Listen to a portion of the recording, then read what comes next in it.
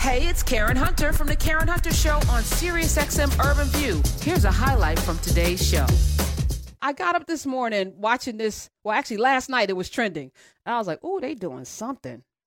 Now, I never invested in GameStop, and I don't have any Robinhood accounts or at all. I'm not on those baby platforms, because I love my money. I'm putting it someplace where I can make a trade in the moment. I'm not trying to wait for y'all. With a robust platform. Okay. Yeah. I'm not with the baby people. But so tell us, did I explain what happened? We're going to get into the shorting and everything. But, from your standpoint, I call this a game changer. I think that the skirt has been taken off of the stock market in a way that I never expected. I'm giddy because for the first time, I think regular people had the power to do something and they did it.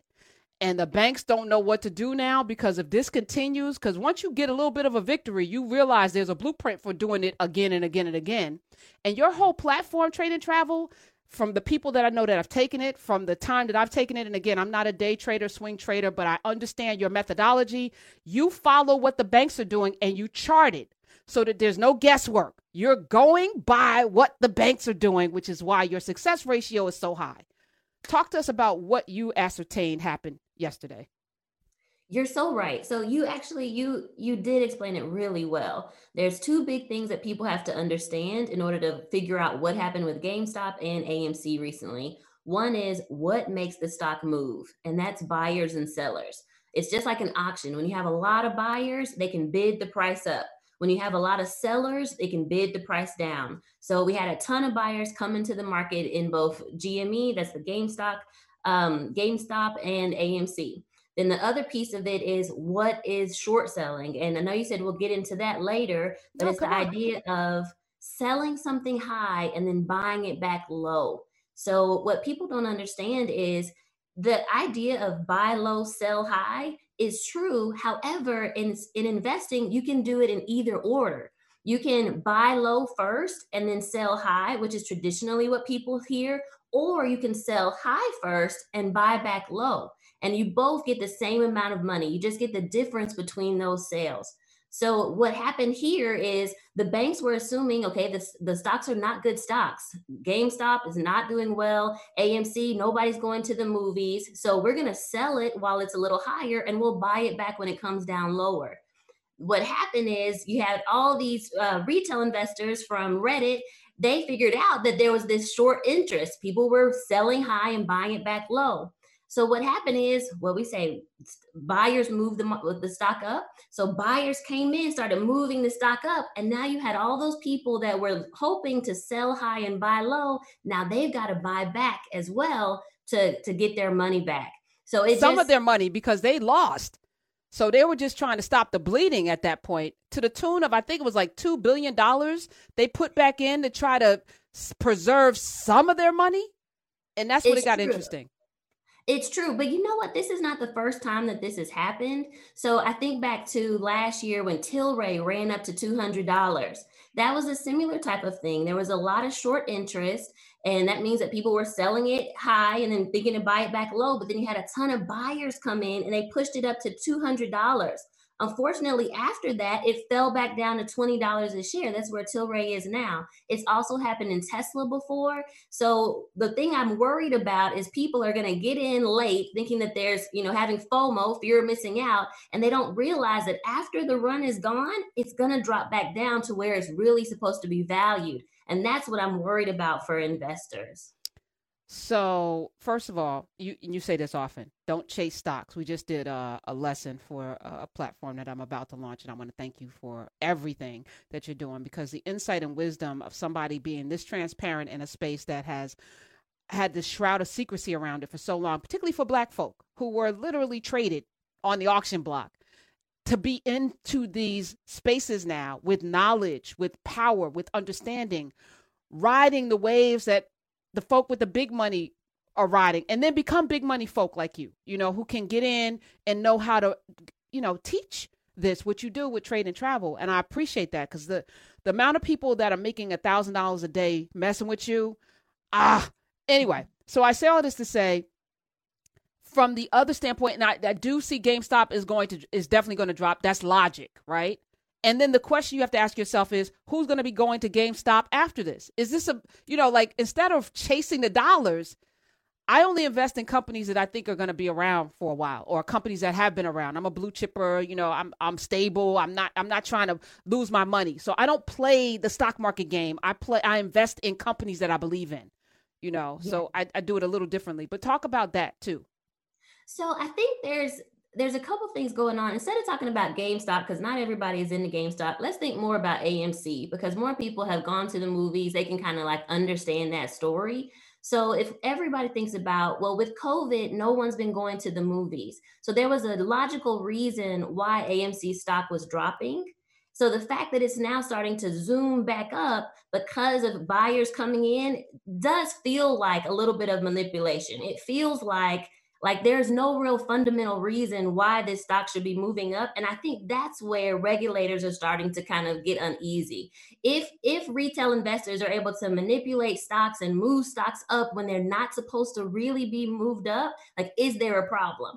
But then on the flip side of the coin, then you have the retail investors like, well, hedge funds and banks have been doing this for years. Why can't we? Yes, like we talk about these big buyers. They're just think about if a hedge fund has $1 billion to put at play in one stock and they buy 1 million shares, it's going to push that share price up. And if you're a retail investor that was on the other side of that trade, you lost. So that's why I think it's one of those things where because I'm a retail investor, like I'm rooting for all the retail investors. So I'm like, dang, they just made a lot of money really fast. I need them though to know when to not be greedy and when to get out, because this is a play and it's not fundamentally sound.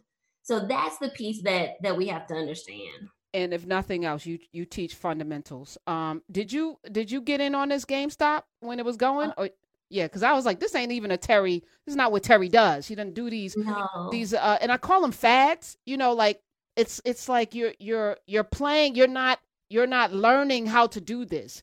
You're riding this. This is gambling to me. Honestly, I think this was a smokescreen Mm. because so here's like at the same time that this whole GameStop thing has been running up, yesterday the market fell and there were so many good opportunities to get good companies at a lower price. So like PayPal fell down to like the lows from when it first came in 2021. Amazon came down $100. All these great healthy companies fell yesterday, and you could have had an opportunity to get into those and make money today when the market popped back up. But if you were worried about GameStop, which is an unhealthy company, you got in at the highs and it quickly fell overnight. Another problem going on is that the many of the online brokerages restricted trading. And so that's another issue we need to talk about. But like to me, this is a smokescreen.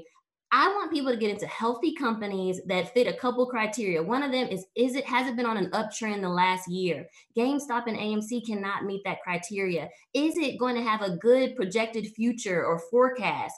They both are struggling, right? So I think the biggest part of the problem is you got to start with the right companies and healthy companies in order to really be successful in this investing game.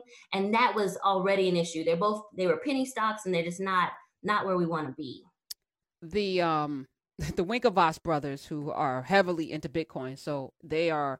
You have to watch what they're doing with a grain of salt, because for them the tumbling of these markets helps their Bitcoin, their cryptocurrency business, right? So they're putting their thumb on the scale. I'm watching it's like vultures right now, and I'm sitting there like I got my popcorn because this is all playing out. Very emotionally, it's very dramatic. There's a whole string on a thread on Twitter from one of the Winklevoss brothers just going in. And I'm like, yeah, but you really do benefit because of this what's happening right now, and I'm not so sure if you didn't help start that Reddit thread. I'm just going to say it out loud. I'm not so sure if you didn't put your thumb on the scale.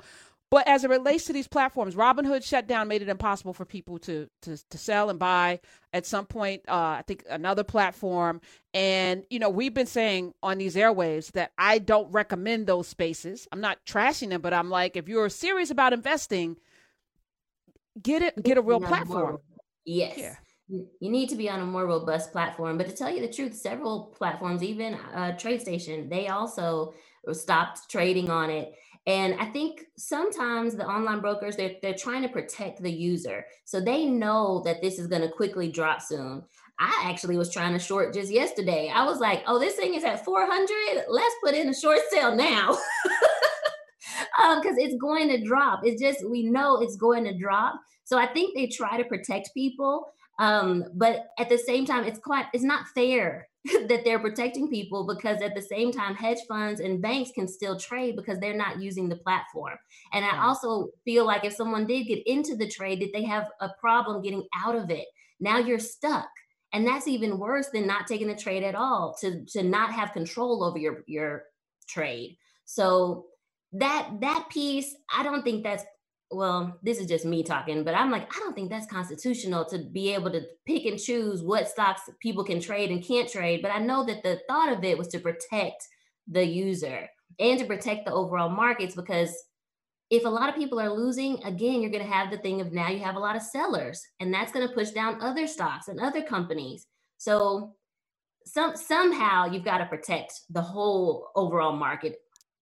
Is the market a scam, in your opinion, as we look at Terry Ijeoma? No, I don't think so. The stock market is a market just like any other market. In Nigeria, we have cloth markets. In Thailand, there are fresh fruit markets. It's a market of just buyers and sellers. And in any kind of institution, or any kind of market, you're trying to make money. A company needs a place to build capital. And that's what they're doing when they put their shares on the market. They are building capital so that they can grow as a company. That's still a good idea, to be able to have people give you money to buy pieces of your company so you can continue to grow. That's not a scam. Okay. 866-801-8255 is the number. And we'll put out a link for Terry's class in the break. So if you want to actually learn, and this is, for me, knowledge is power. Knowledge is power. So if the more you know, like, going through your course, I know I don't want to swing trade, but I learned certain things that help me in my day-to-day trading. Or I don't day trade. I trade, I put a little bit of money in every month, and then I watch the market, and then I put in my limits for the companies that I want to invest in. I put in my limits, and I buy them at the price that after looking at their charts. Thank you, Terry, for teaching that. I put in a amount that I believe is proper that I'm going to get in. And then I let it ride. I don't sit there and look at the market every day, but at least I have the foundation that you've provided. So, you can decide to do what Terry does, which is trade and travel, because she's living her best life. Or you could do, because me, I'm very conservative. I work hard. I'm not even trying to risk not a dime. I need to make money on every dime. My money needs to be out there making money. I pimp my money to the nth degree. All right, just wanted to say that. 866-801-8255. So knowledge is power. We'll put the link out. Follow us at SXM Urban View. Kelly in North Carolina, welcome to the Karen Hunter Show. Hello? Hi. Hi, Kelly. Hi, ladies. Hi, Karen. Hi, Terry. So yesterday I was actually trading. I day trade, and I was trading the markets, and I had no idea about this Reddit thing. So now I'm like, okay, that's one more thing that I got to look at. But when that tanked the hedge funds, the market went down in like historic fashion. I've never seen it go down like that, to where it cleared out even the daily trade market. So I took a hit, and then when I found out later what happened, I was like, ooh, I wish I had known. But I will say I also just finished up Terry's class, so I graduated. Yay! Yay! Good stuff. Because I wanted to expand my trading abilities and not just deal with the day trading of the market, because it gets volatile, and this last year has been psycho, for lack of a better phrase. Yeah. Understandable. Yes. So I love the course. It was easy to follow, and it added more to me, and I also now need to follow Reddit, apparently. Not really. I mean, I don't know if you need to follow Reddit, but I do think, for me, even bringing it up today, and Kelly, I appreciate, the feedback, and thank you for your call. For me, it was opening the possibilities. If a group of people can get together on a platform and collectively say, this is what we're going to do because this is happening over here, And I gave the example of what happened in Georgia. A group of people got together in Georgia, made sure folks got to, register to vote, make sure they showed up. They were very proactive. We got 2 senators, flipped the Senate, at least, in the direction that it needs to be in my opinion. If they can do that in politics, why can't we do that in other areas? And if a group of people can get together on Reddit, and I'm not imagining it was a lot, and have a community around what we're going to do next, why can't we do that in the same space? But you know what I'm saying? Why can't we do that? It really is about group economics. Like, I think they are so impressive, and they shocked a lot of people. The fact that they were all able to get together and then say, we're going to all buy this one stock, and then what happened? Like, the fact that they could do that and pull it off successfully, I'm sure they're going to look to do it again. And like, that's where, like, maybe you can start looking at Reddit, but to tell you the truth, we also saw that in the chart yesterday. So like, Kelly, so now that you're in my course, we saw that the S&P was at all-time highs. It's due to fall, because when it's at highs, that's when the sellers come in, and it was due to fall. Now, the fact that it fell so quickly, that was just a bonus, because a lot of us were also shorting the S&P. So I actually made 5 figures today in the S&P. So like, on that dip, we knew that, hey, it fell down into a buyer's level where the banks were buying again. We could see that on the chart. I actually got in at that low and then made some money today. So the chart actually is still the better place to look if you want to see what the market is going to do. The news just helps it move there faster.